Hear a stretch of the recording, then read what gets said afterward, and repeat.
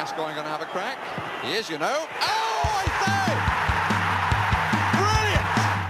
Oh, this young man is a sensation! Dele Alli, out of League One, into the Premier League. Oh, what a goal!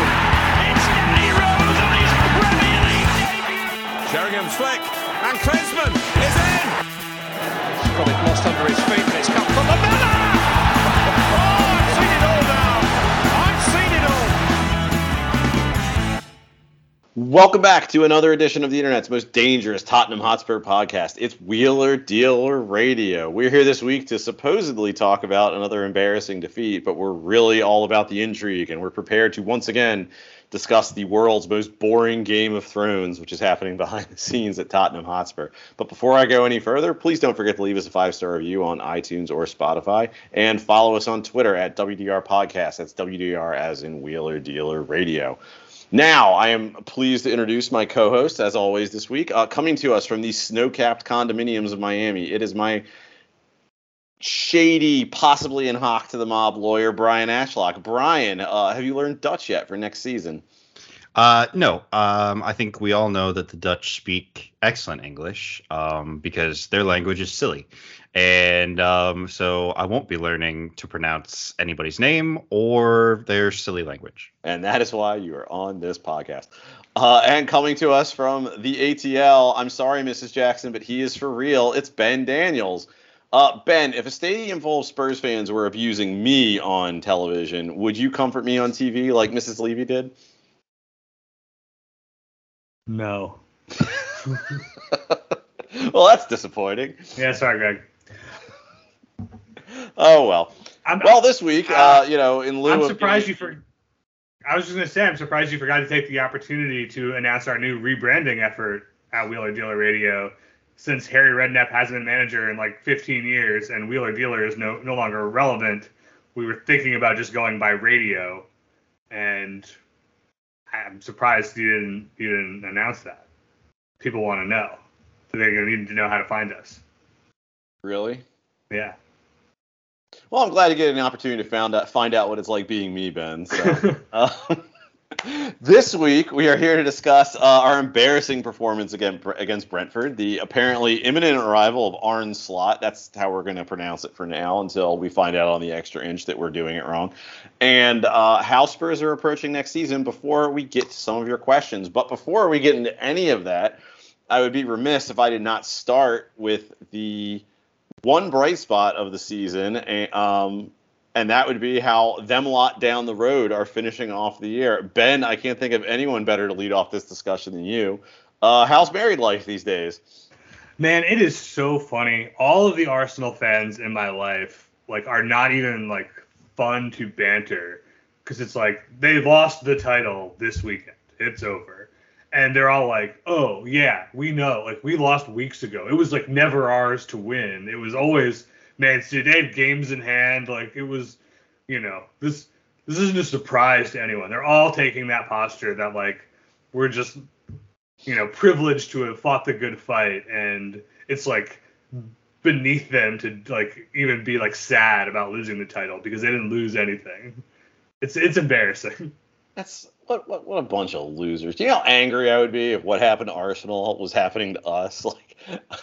How many irrational G-chats I would have sent you calling for our manager's job? I would calling for his head. Yeah, I would have no perspective. I would have no a fatwa on Mikel Arteta. Yes, exactly.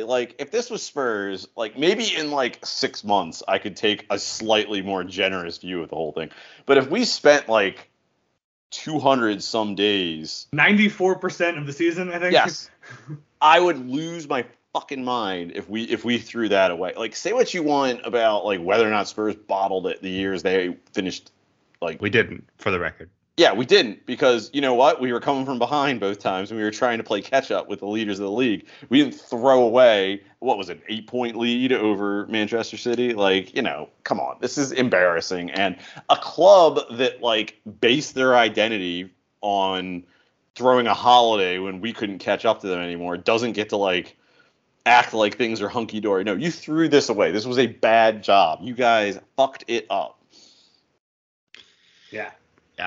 No, I mean it's nice, right? Like just they're finishing second in a 2-horse race. I mean, the only way it could be better is if like someone was going to catch them for second. Like if United or Newcastle could somehow get enough points to make Arsenal finish third, that would make it better.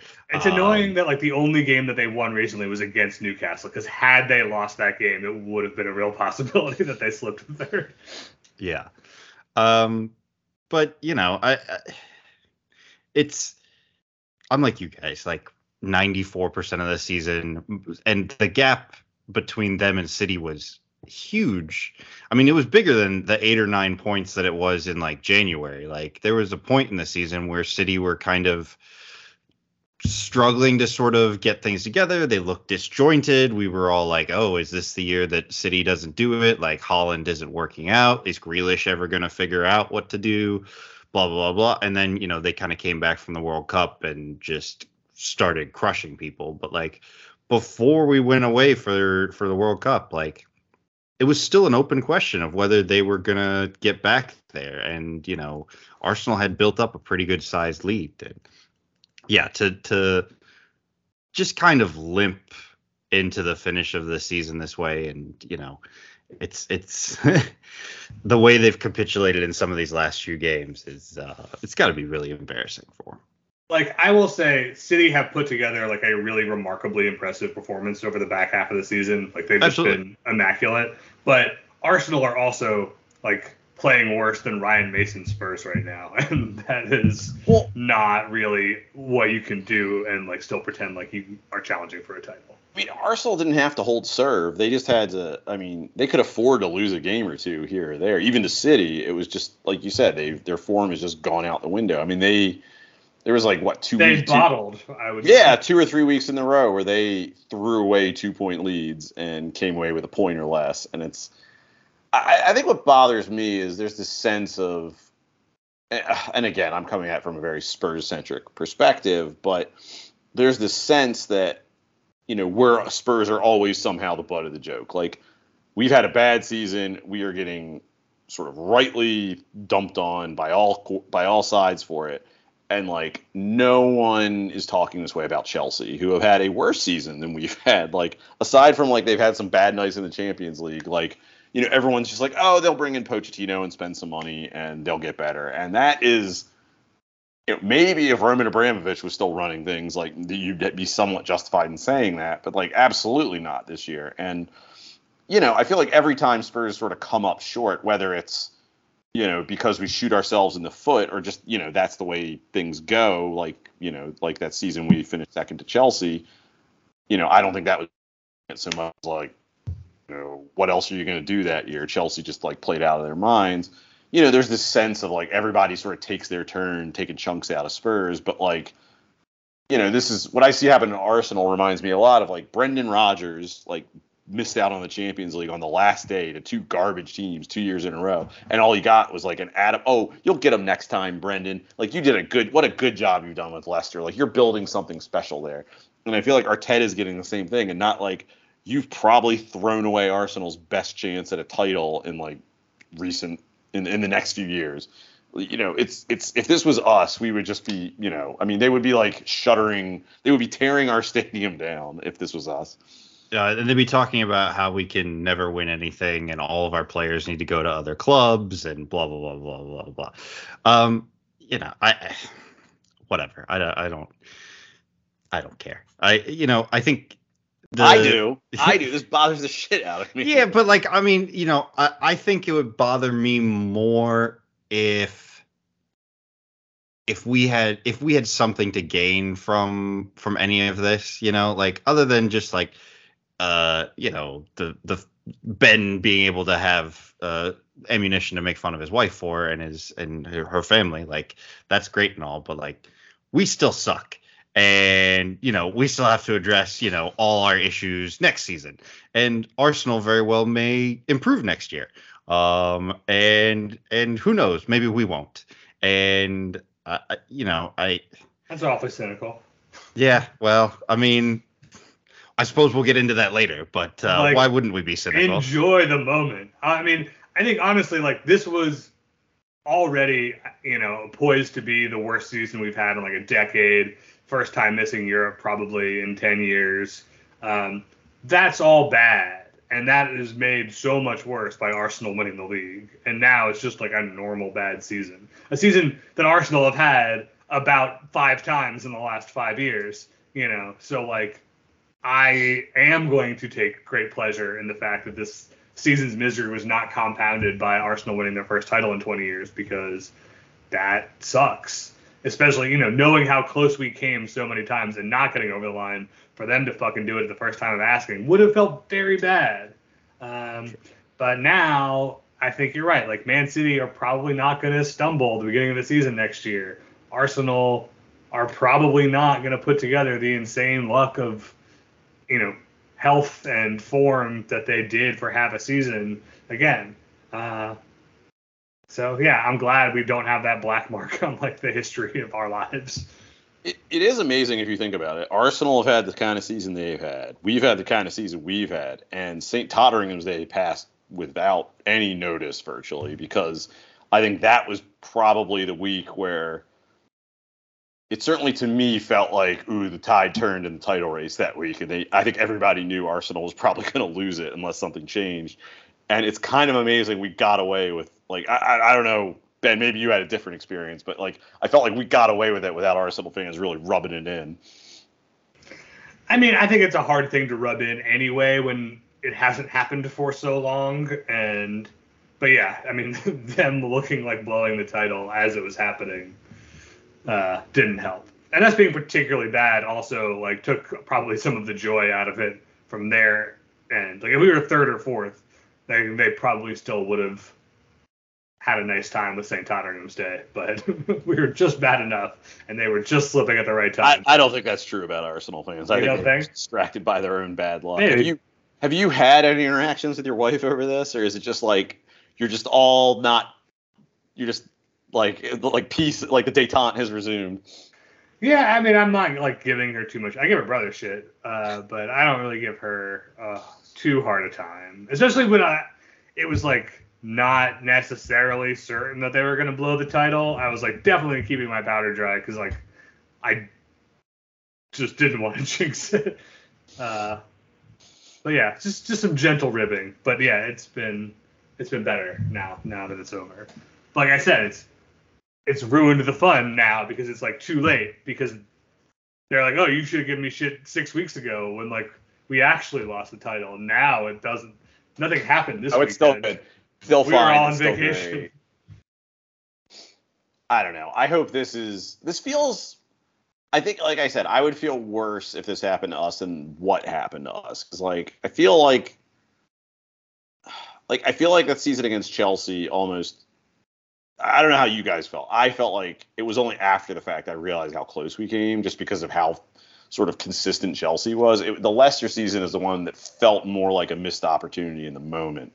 But in both cases, like you said, Brian, like we didn't just sort of like piss down our leg and throw it away like Arsenal have. So I'm glad that didn't happen to us. The meme of the time, the joke was, we put the pressure on. And that's the thing. Yes. We were never in pole position. It was never our title. We were always chasing and just trying to catch up and slipping, in that chase. It was not a case where we were in first all season and then blew it. That's way harder to take. Well, speaking of blowing it, we do have a game to discuss. Tottenham lost 3-1 to Brentford. I don't know. This was kind of a weird game because on the one hand, it sucks shit and might be the nadir of our season, but also it was maybe the best half of football we played all year. Brian, I was very high on the team after the first half because we played some really nice football. Kane sort of scored on a direct free kick, but like we probably should have scored 3 or 4 times in the last 5 minutes, if not longer, of the first half. We looked really good. Our attackers were interchanging. It was some very nice football. And I thought that Brentford was kind of at the beach. And turns out I was right because they actually showed up to play a little bit in the second half. And I think if we're being generous to Spurs, Brentford got a little lucky with some of the stuff they scored, but they were also a much better team than we were. And, it just didn't work out. So it was bad. It just sort of underlined that, like, there's a lot of work to be done by whoever's in charge of the team next year. Yeah, and I mean, you're right. The first half was good. The attacking was good. But it's hard to look at that half in isolation, given just how bad we were in the second half. Look, it was great. Basuma came back. He looked good in midfield. And like you said, the attackers were interchanging. Danjuma got a start. Like, he looked lively. Like, there were some things to take away from that first half that were good. But the capitulation in the second half, like, it was just sloppy. It was, I mean, the third goal, I mean, I know the game's probably, basically already out of reach by the time the third goal happens, but, like, Skip just gets caught on the ball. Like, I'm not even sure what he's doing.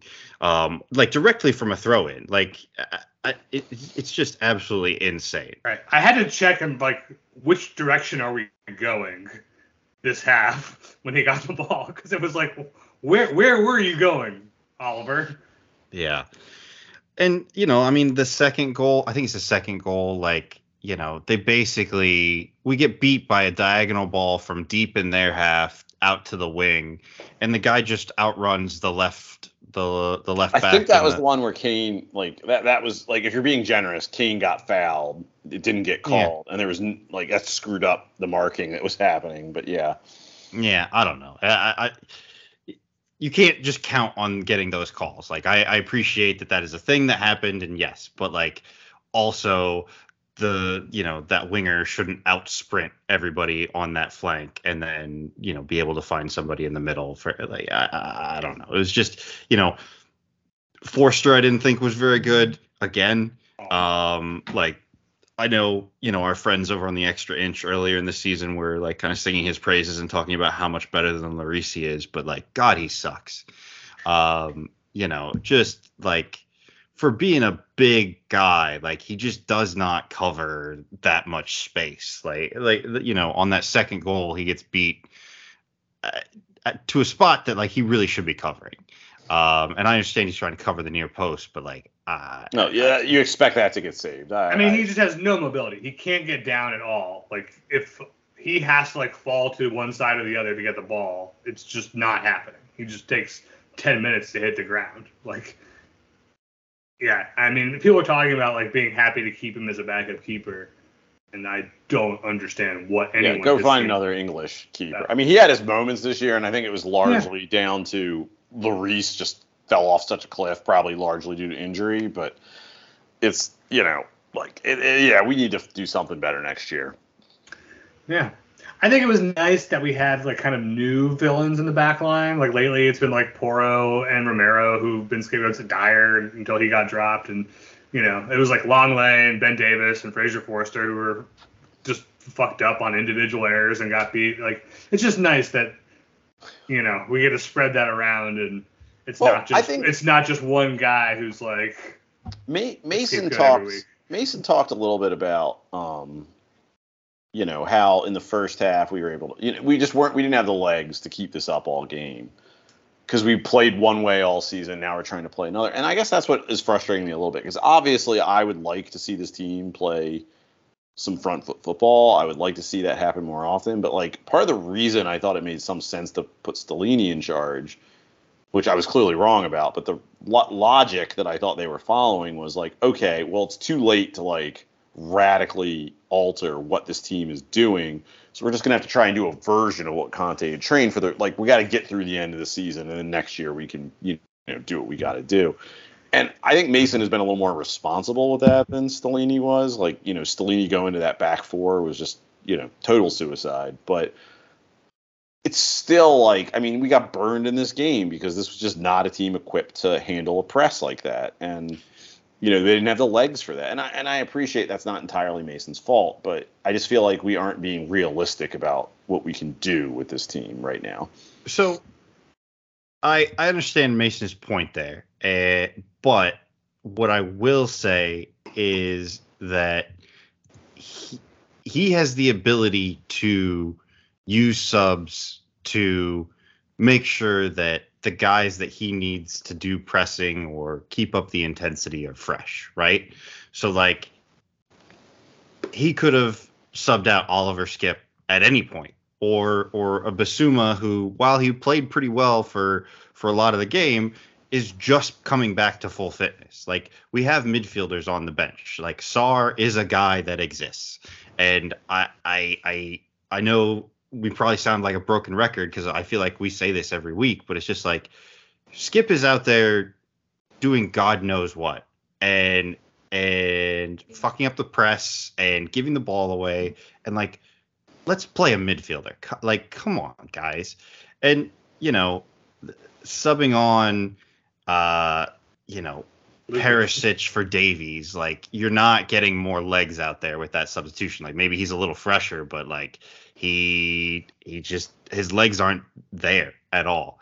And I mean, the first sub was Lucas. For all whatever else Mason's doing that's interesting, like straight to the Hague for that. Like I don't care. Like no excuses. But I think you're right. Like we have the opportunity at 60 minutes. We've gone down. We conceded 2 quick goals. Like okay, it's early in the second half. Respond. Bring on Porro and Richarlison, Perisic. I don't care. And like make a whole line change and get fresh legs out there and try and like recapture some of what you had. And then instead he waited another 10 minutes to make a couple more changes and then another 10 minutes. It's just like the problem's there. It's already happened. Like we're not going to get back into the game playing the same way. You have 5 subs. You recognize that fitness is an issue to execute the style of play you're trying to impose. And like I don't begrudge him trying to do that, but like recognize the limitations of that and react appropriately and quickly. Like Lucas wants to get, like, you want to give Lucas his like sort of ceremonial. No. What I'm saying is you want to make sure Lucas gets on the pitch to get like applauded by fans. You can do that in stoppage time. You can do that late in the match if you have to. Like there's no excuse for putting him on as early as he did. Like just absolutely none.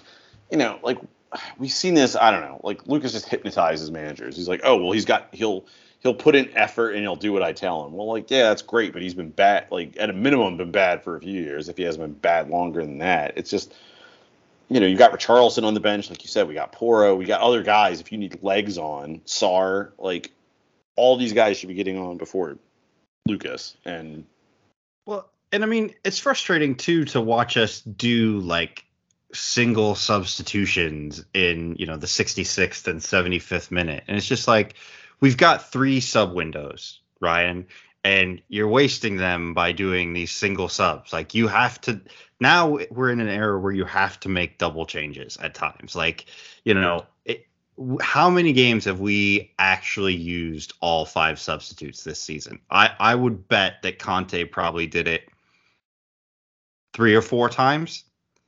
I think Stellini maybe did it a little bit more, but I'm not even sure Mason has really done it. Like, all of our managers this year have been so bad at utilizing our bench, at utilizing the sub windows, at finding ways to affect and change the game.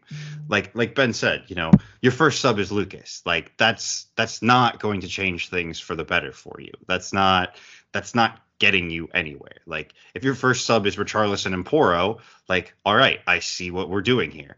Like now we're gonna cross the ball in. We're gonna hope Richarlison is on the far post. We're gonna try some shit. But like, what was the plan with Lucas?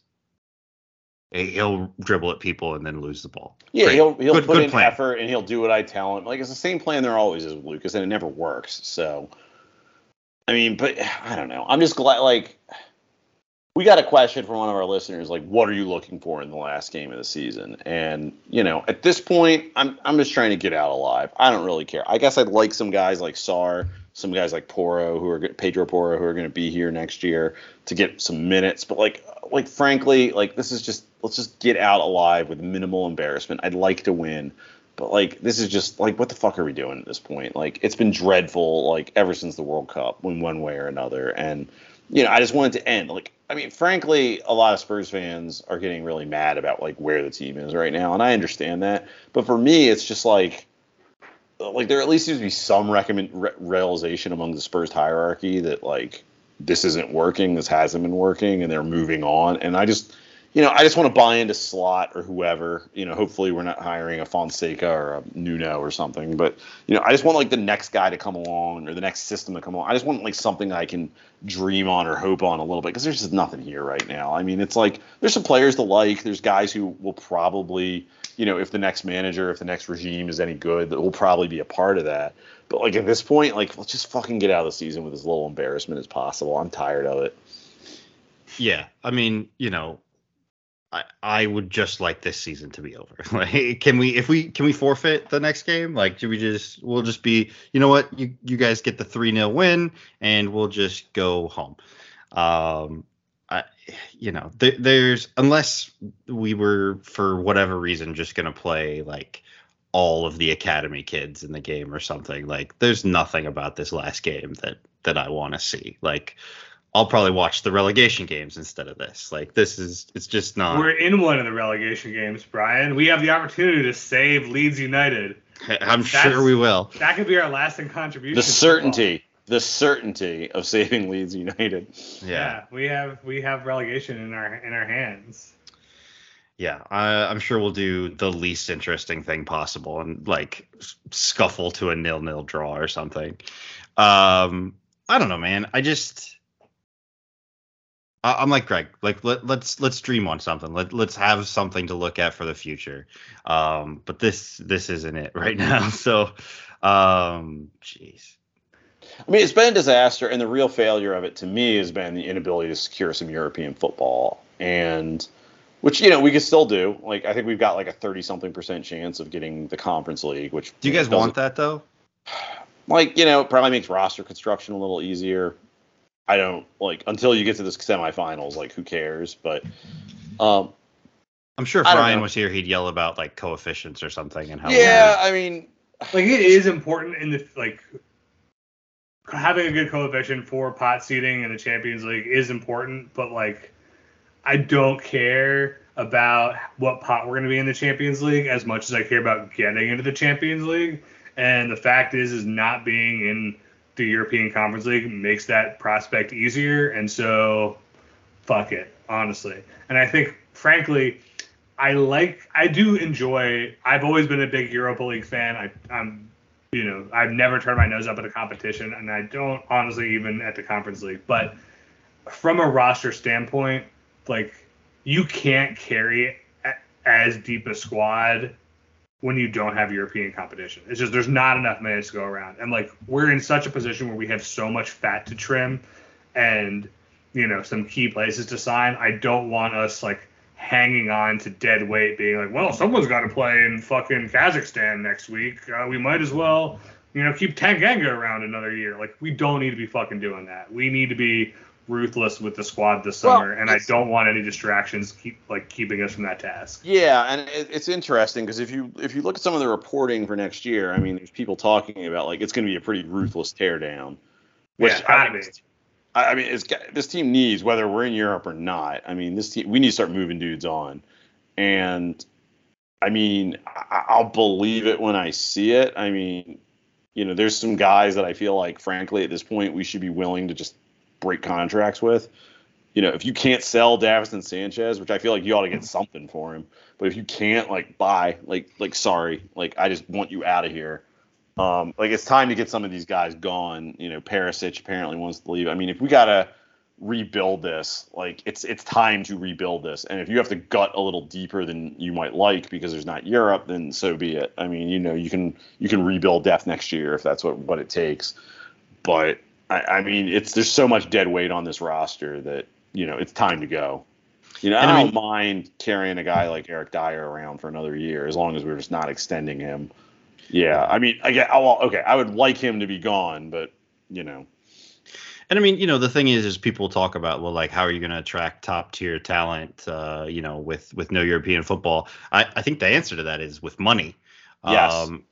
I mean, Chelsea The has Conference League does not make a fucking difference as far as that's concerned. yeah, I mean, Chelsea and Liverpool have both, in recent memory been able to attract, good players. United too, have been able to attract good players Arsenal. just by paying them more money. So, if we're worried about like, oh, well, Evan Ndika or, whoever, will they want to come to Spurs if they're not in the Conference League? I bet if you throw enough money at them, they sure will. Right. I mean, look at Newcastle. They spent big on like a few key guys, and that was not a problem for them. Yeah. Yeah, I don't know. I mean, they've got a lot to do. And fortunately or unfortunately, it looks like we have a manager that is definitely coming in. We talked about him a little bit last week, but it sure looks like by hook or by crook, Arne Slot is going to be our next manager. How do you feel about that, Ben? I mean, I won't feel good about anything until I really get the whole story about how we fucked up the Nagelsmann situation. But assuming that that's I think we have the state story of play. on the Nagelsmann situation. I mean, it seems to me like the Nagelsmann situation is he either gave us a name or several names for a director of football, and we were like, no, we're not hiring your guys. Right, So. and I understand that part, but I want to know who those names were and who we end up with before I can say how I feel about that. Because, frankly, we've been through directors of football, we turn them over as quickly as we turn over managers. If you got a guy as who's quickly that as the authorities can convict them. Exactly. Which isn't very fast, actually. And isn't unique to directors of football. Thank you, Harry. Especially in Italy. Excuse me, yeah, Harry, so, much like Snoop Dogg, was innocent. So. Thank you, Rosie. Wow, that's a deep cut. Yeah, Rosie getting out of the wheelchair. No, so yes, I'm gonna put all that aside and just say of the managerial candidates available now, I think it's fine. I think there's a lot to be optimistic about with him in terms of style of play, in terms of just sort of how quickly he was able to impose styles on Alkmaar and Feyenoord in quick succession. Obviously winning the Dutch league with a B-tier team has got to be appealing to the owner of a club like Spurs.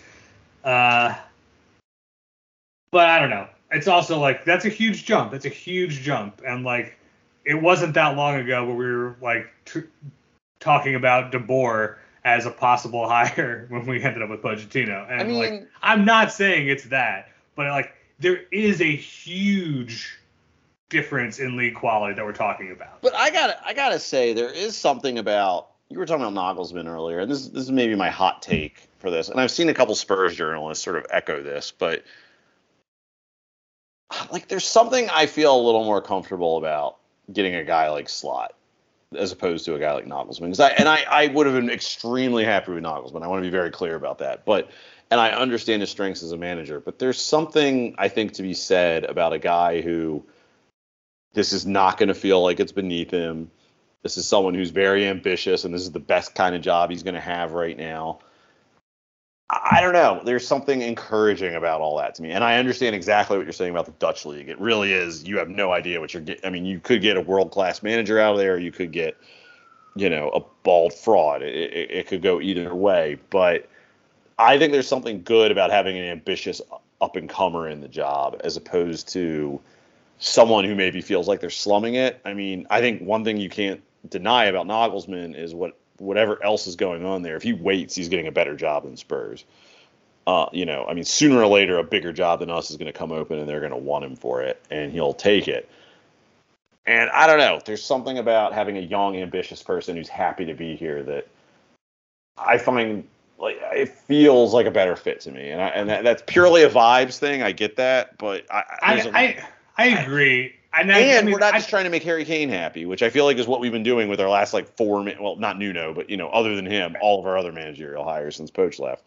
And look, we talked this weeks ago, and I, was very much of that opinion that we don't want another Conte who's deigns to be here and isn't dying to be here, to quote Devil Wears Prada.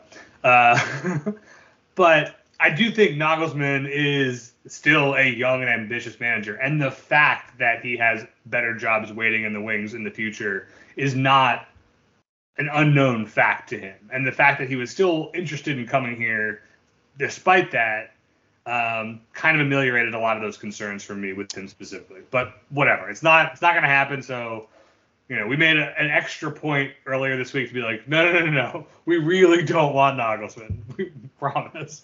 So, I'm not going to let that like color my thinking. I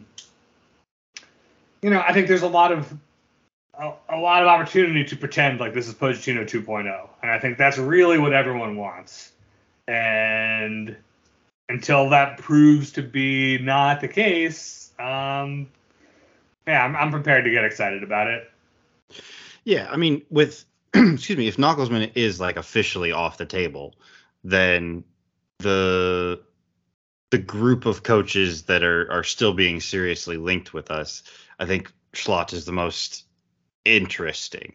I mean, Luis Enrique has probably the better pedigree, but like, I don't know, dude. I don't know that we want that. Like, I just don't. And like you guys talked about, is he another kind of guy who is feeling like he's slumming it at Spurs or whatever? I don't know. I think, there's a lot to like about him. I mean, The Athletic did a great article about where people and players are talking about him, like how he's very good at communicating his ideas to players and getting them to buy in. And I think that's one of the things that we all miss most about Pochettino is how bought in everybody felt. Like over the last few years, it's really just kind of felt like players were buying in when the guy first walked in the door, and then when the media started asking questions of the manager, like, oh, we really like playing for Conte or Jose or Nuno, and like, he's got great ideas and we're working hard and blah, blah, blah. And it sounds like with Schlott that like the players actually do respect him, and that he does kind of foster the sort of environment that we had when Pochettino was here. And I think, maybe there are other managers out there that can do that, but he's the one that it seems most readily apparent with, and the one that I think we as fans would also like buy into hardest right away, because there's like that hope aspect, like Greg was talking about earlier. I want to dream on something.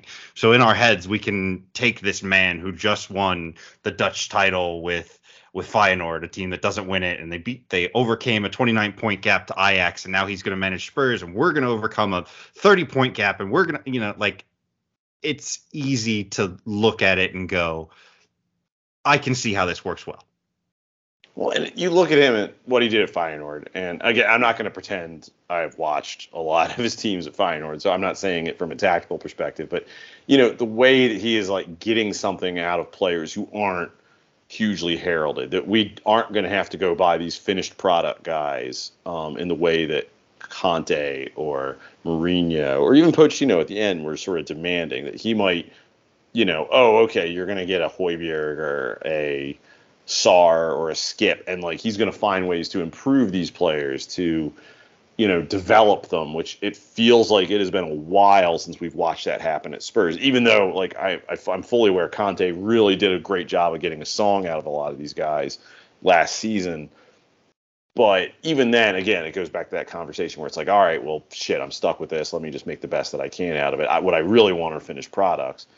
And I know a lot of Spurs fans are going to make jokes about Daniel Levy and being cheap and all that, but there is something I think we've all missed as fans of like these guys sort of coming along and growing with the team and growing with us and growing on us. And, I think getting someone with Schlott's CV certainly indicates a willingness to get back to that, or a desire to get back to that. And that is something I would like to see at Spurs. It's nice to see these guys come along. And, some of that's born out of practicality. We can't go buy some of the players that these other teams can. And frankly, like our attempts to do so have not really worked all that well the last few years. Frankly, our transfer policy has been pretty shitty. And I know we're overhauling that, but, someone who can maybe get a song out of a flawed product is maybe what we really need. Yeah, I mean, the whole recruitment aspect, I think, has been kind of put in the spotlight this week as well. And we've talked a lot about what the director of football is.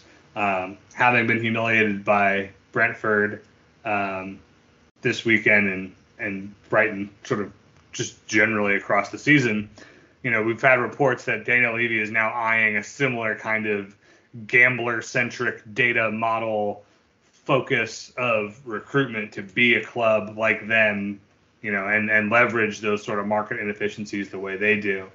And I'm interested and curious to see how that might play out and how a guy like Slot could deal with guys like that.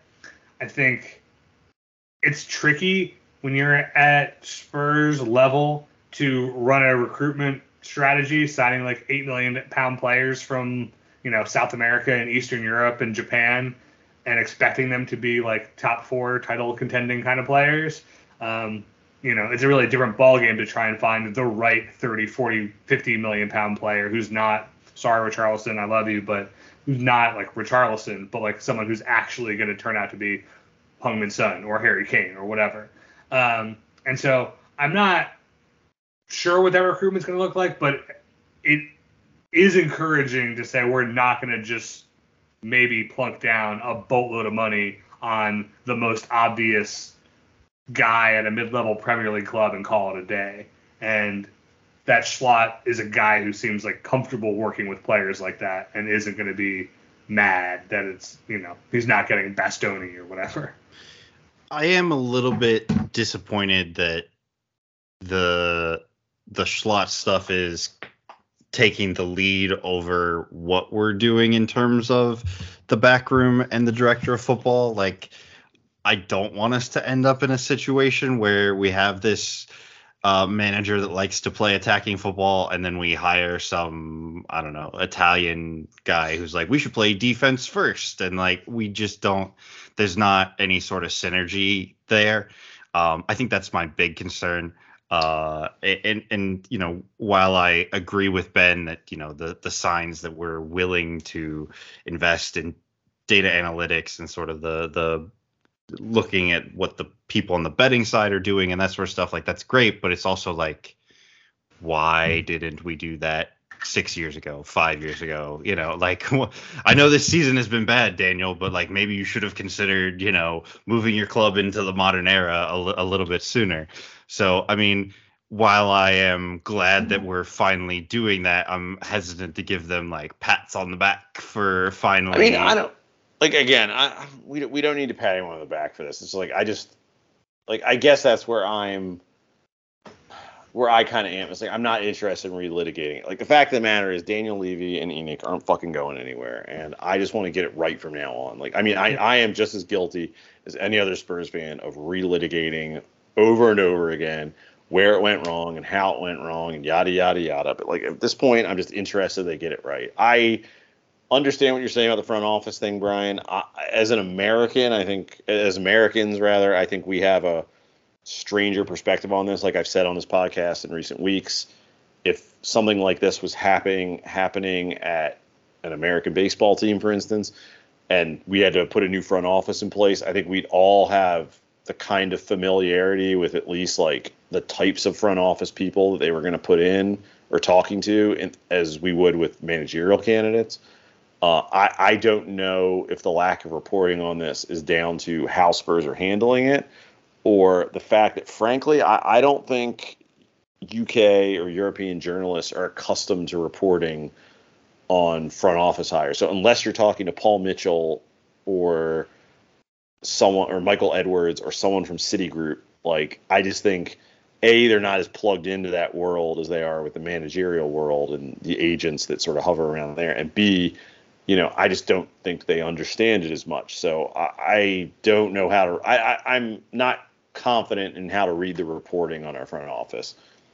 I don't entirely agree with that. Like, I think it is increasingly clear, England is going through a big transition, I think, from a country and a league that did not really employ directors of football, was very reluctant to, allow that model to take root. But in the last 5 years or so, it's very common. There's been a lot of talk about clubs like Brighton and Brentford and, the Liverpool committee. And, these operations are not totally opaque anymore. And I think especially in the wake of the Paratici saga, every journalist covering Spurs understands that this is a search that we're going through and like a key concern to the club and to the fans. So I get that it's not the same as like a managerial hire. It's not as sexy. It's not as obvious. It's not as, maybe plugged into their network of contacts as, I don't like who reps a director of football. Is it even the same people? Is it even the same conversations? Who knows? I think that's the thing that like maybe you're right. That's not as like easy for them to like get the information about. But like we are getting consistent reporting and we are seeing names and consistent names being repeated and, reports of mystery box candidates that like are not the name candidates. Like it's there, it's happening.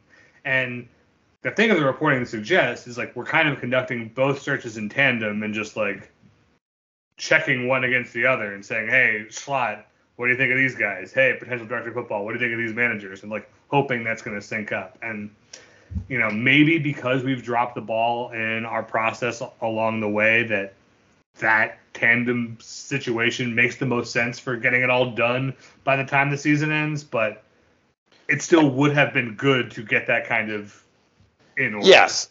I mean, I think wasn't the case. There's two things that are both true, which is we should hire a director of football before we hire a manager so they have some, or hopefully a lot of say in that process. And also with what we did with Paratici, I'm not sure we had the time for that. Where if you want to hire a good managerial candidate, like someone that you want actually running this team, unless you could hire a director of football who just has like a Pep Guardiola at the very beginning of their managerial journey sitting in their back pocket. If you want to hire a Luis Enrique or an Arne Slot or a Julian Nagelsmann or I don't know, whoever else that we're talking, or even a Desire or something like that, I don't think Spurs put themselves in a situation they could not afford to do this in the right order. There had to be some sort of parallel process involved. And, you hope that, like you said, Ben, like there's some conversation going on here. Like, what do you think about these candidates? Hey, Arne, what do you think about working for someone who's thinking like this? You hope there's some coordination there, but I'm not sure they've put themselves in a situation where, let's assume like the day they fired Paratici resigned, they're like, okay, we're going to do this the right way. I don't think they had time to do it the right way at that point.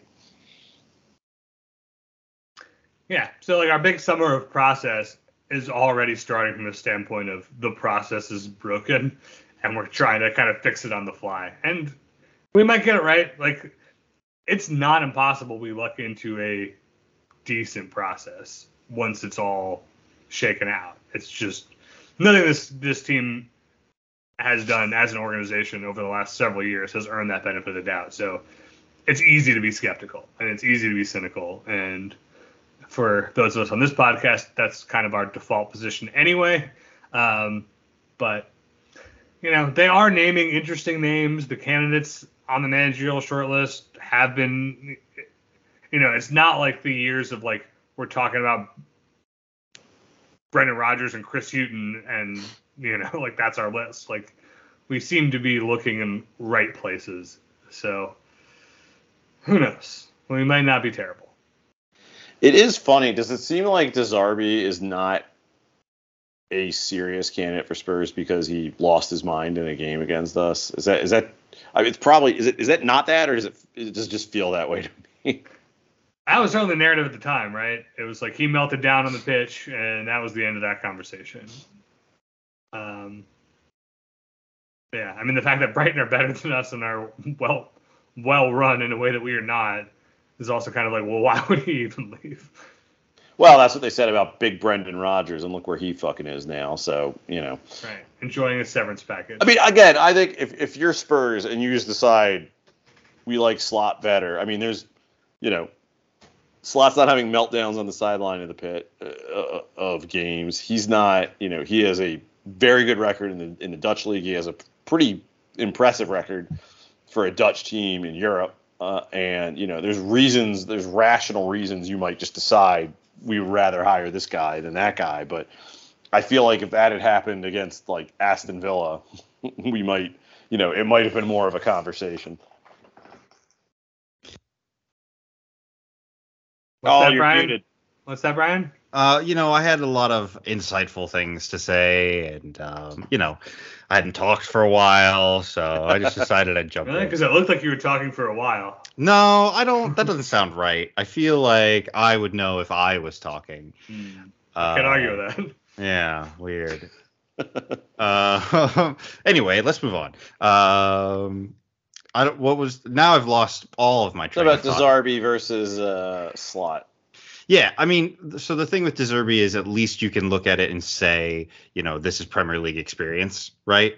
And with Schlott, what you're doing is you're saying, okay, that team was really good in the Netherlands, and then you're trying to look at, comparable analogs. I get you favorably, you're going to look at Ten Hag and say, look, Ten Hag made the switch from Ajax to Manchester United, and it took a little while for him to get his feet under him, but He's bald too. Yeah, also bald. So.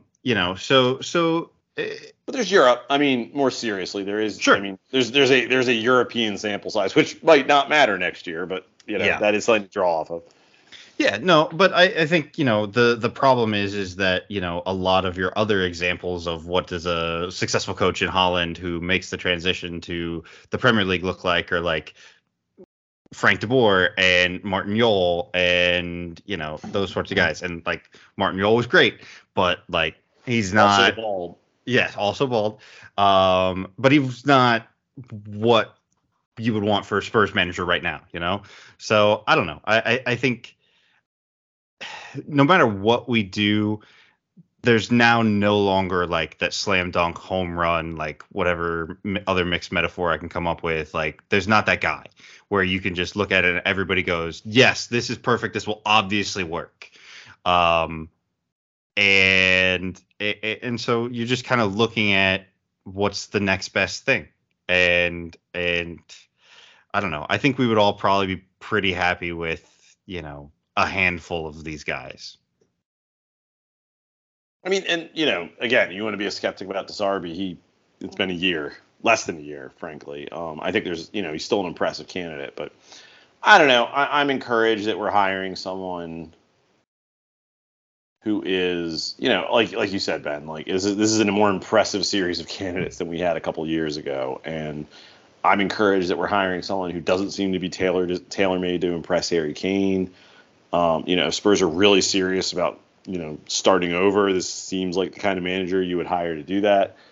There's a lot to like there, and hopefully, we get a front office, that is, focused on data and being smart, and going to try and build things the right way. We'll see. Yeah, all that sounds nice. It's nice to hit a reset button finally. We've been just clinging to a lot for the last 4 years, and he definitely feels like a clean break kind of hire, if nothing else. And, yeah, I think in a way that I thought we would get after Mourinho. Right.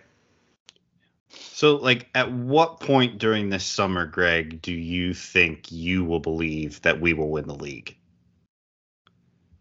Is it going to be before or after we sell Harry Kane? Oh, I don't know. That's going to be a weird conversation. I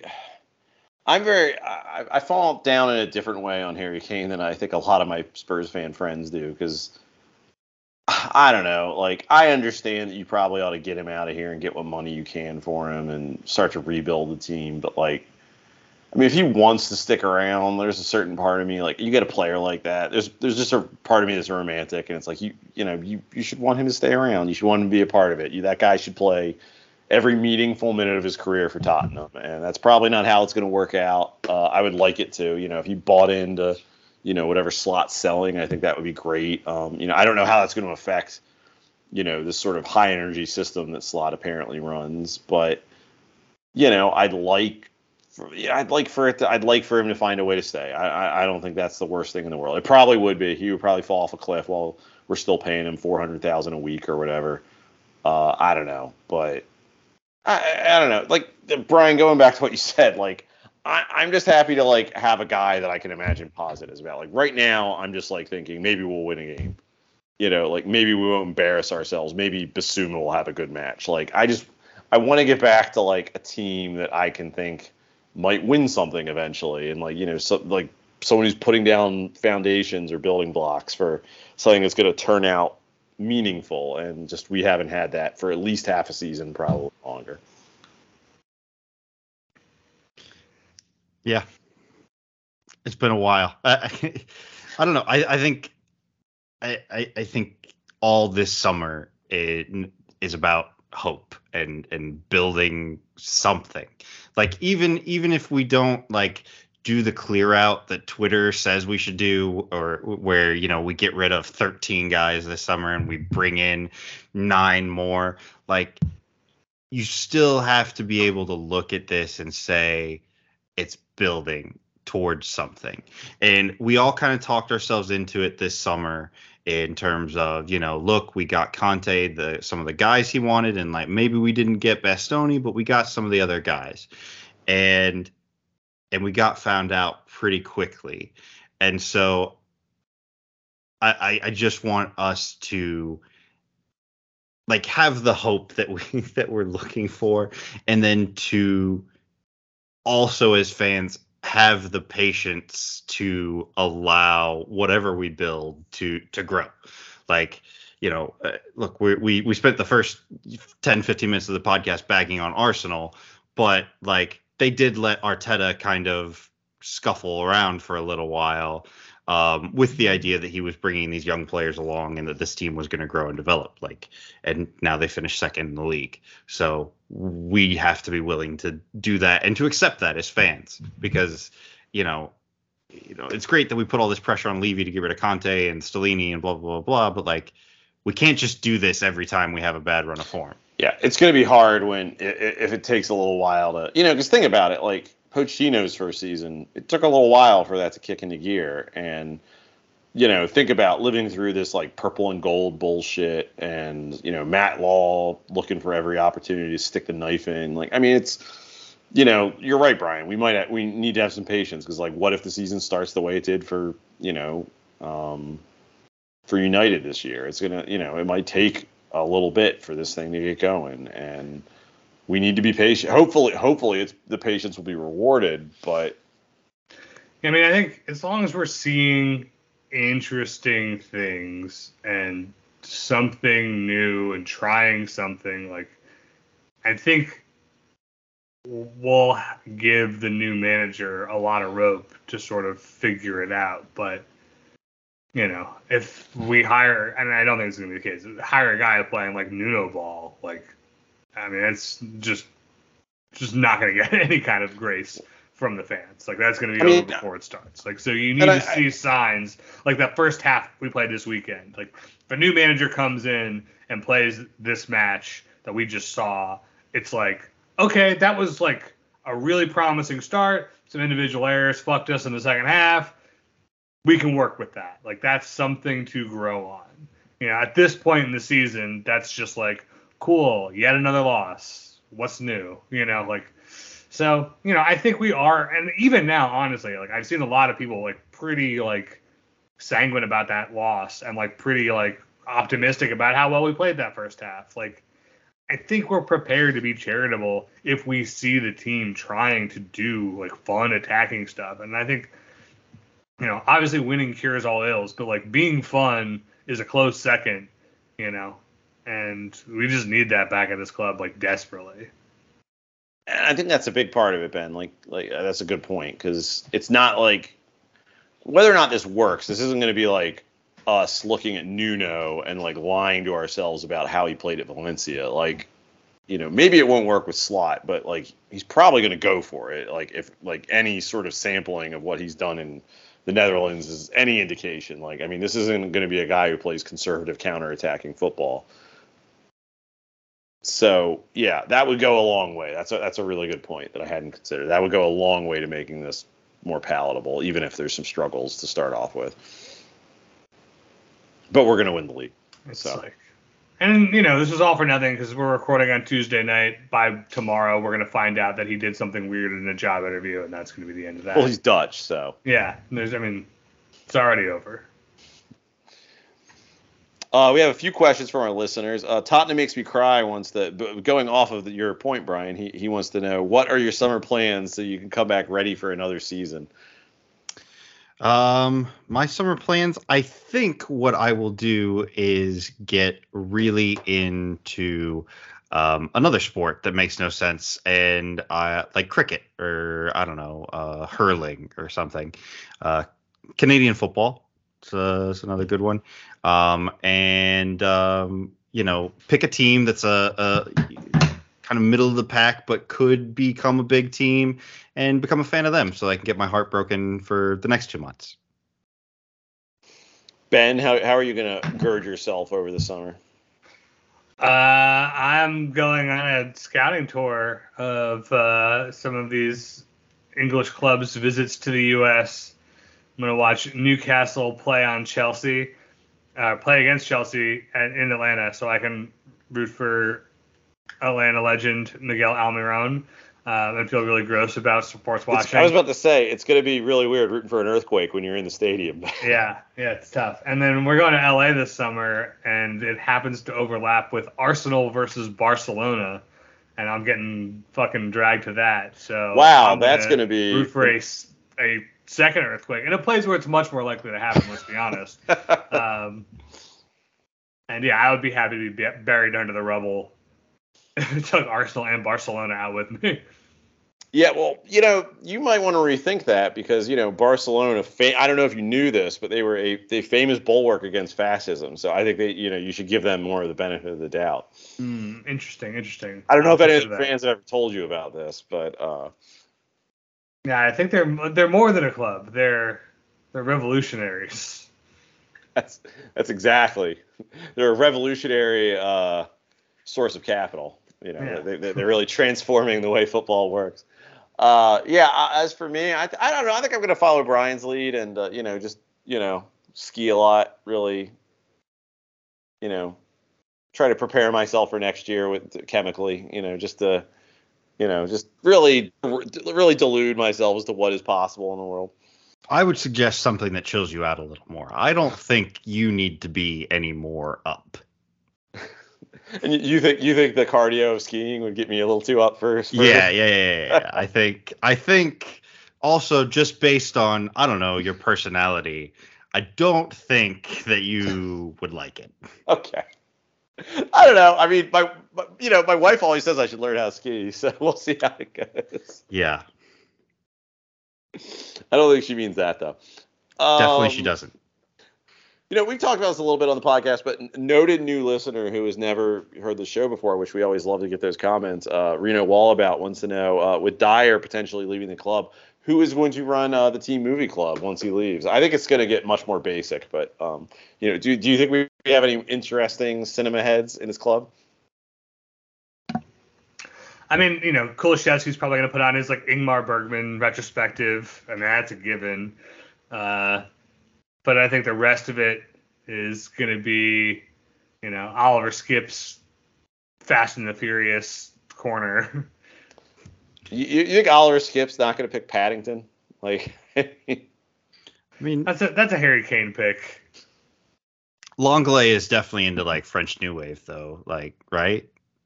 Or maybe Longley is into movies that he can describe as artsy, but have lots of women taking their top off. So yeah. I guess French movies. Yeah. Anything with Lea Seydoux in them, I guess. But yeah, what's that one Angelina Jolie movie where she plays the supermodel or whatever? You're gonna have to narrow that one down, Brian. Yeah, I don't know what it's Hackers. called. Huh? I don't remember. I saw the movie once in college. I'm not going to remember it. I'm not going to be able to even sufficiently describe it for you guys to remember it. So I don't even know why I spoke. Gia, I think is the movie you're talking about. I think that is exactly the movie I was talking about. But they should show Hackers. You don't think Richarlison's going to take it over and just show them really depressing documentaries about Rainforest Deforestation? Yeah, exactly. Thank you, Brett. Oh, wow. Look at that. Yeah, I saved you. Maybe. Who knows? Maybe. Who knows? I can't think of a better answer for this podcast. This is an important one from Jared Restivo. Ben, we'll start with you on this. What is the dream blunt rotation at Spurs? Oh man, I think Kuliszewski and Romero are both a given. They just are fun and whatever. And then you also need like a weirdo like Harry Kane. You don't think Kuliszewski feels like the weirdo, or do you mean like a strange choice for the rotation? Yeah, like a guy who's like never smoked before, or like Lucas only does it in like limited situations and is like really like amped to be high and like really annoying about like how weird he feels. And like it's annoying to have that guy there, but if you have the right crowd, then it's funny how annoying that guy is. So who is that guy?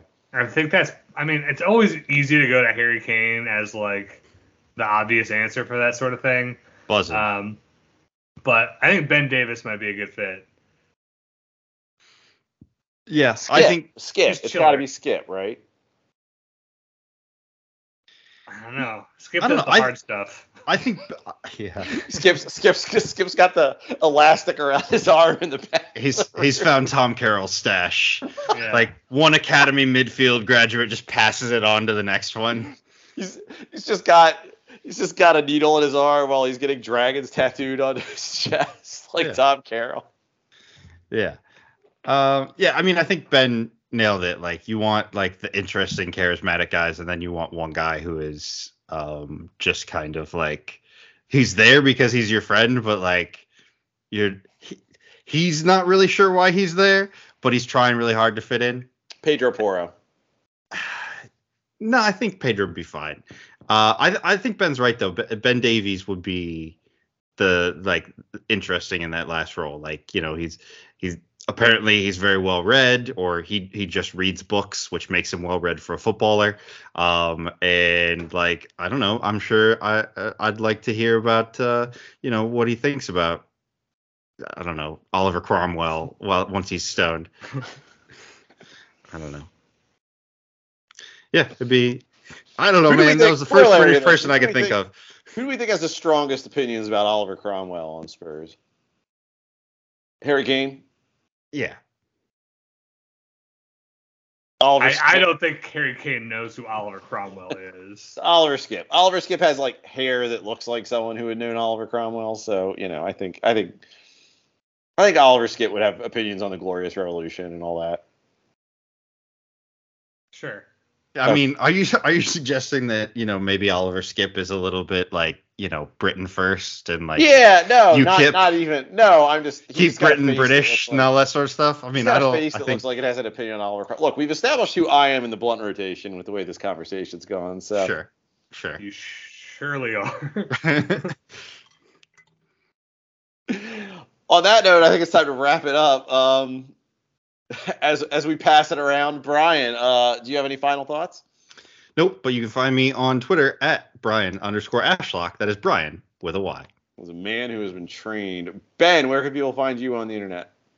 You can find me on Twitter at ComradeUSpurs. You can find me on Twitter at Skipjack0079. And don't forget to follow our podcast at WDR Podcast. That's WDR as in Wheeler Dealer Radio. For Brian, for Ben, and of course for Brett Rainbow, who I think we would also put in our blunt rotation. I've been your host, Greg. Come on, you Spurs.